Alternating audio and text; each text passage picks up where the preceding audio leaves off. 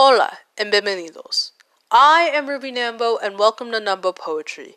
Before we move on to today's poem, I want to talk about life. And life itself is very, very different to each and every one of us.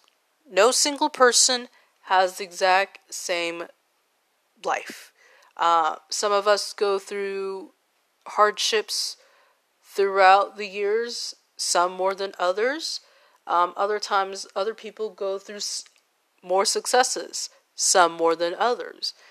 And it really varies on the person from their life. And life itself is often compared to a book, whether it is chapters or sections. And throughout our lives, we're often writing our book, our narrative, whether it's through events, through the ups and downs, celebrations, or challenges. So today's poem that I will share with you all is called Writing the Narrative.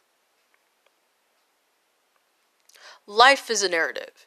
You have full control in what is written in your narrative. It starts the moment you are born, and the many first comes. First smile, first laugh, first words, first step, first dance moves, and first time foods. Then as a child, you start to remember events in your lifetime. First day of school, road trips and vacations, meeting new friends, after school activities, and learning from right and wrong. Soon adolescence arrives and more events happen. You start to learn about yourself, the self-discovery.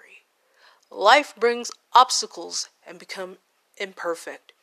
Who says that you need to have your life already set up? In fact, the chapters are often rewritten until it is right.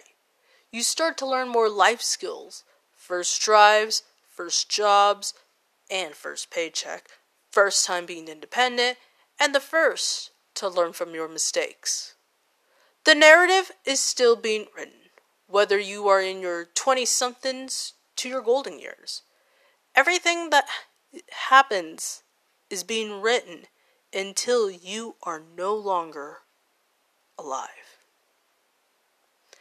Thank you for listening to Nambo Poetry. Be sure to check out more poetry at NamboWrites.com and to subscribe and listen to Nambo Poetry through Spotify, Google Podcasts, and Apple Podcasts.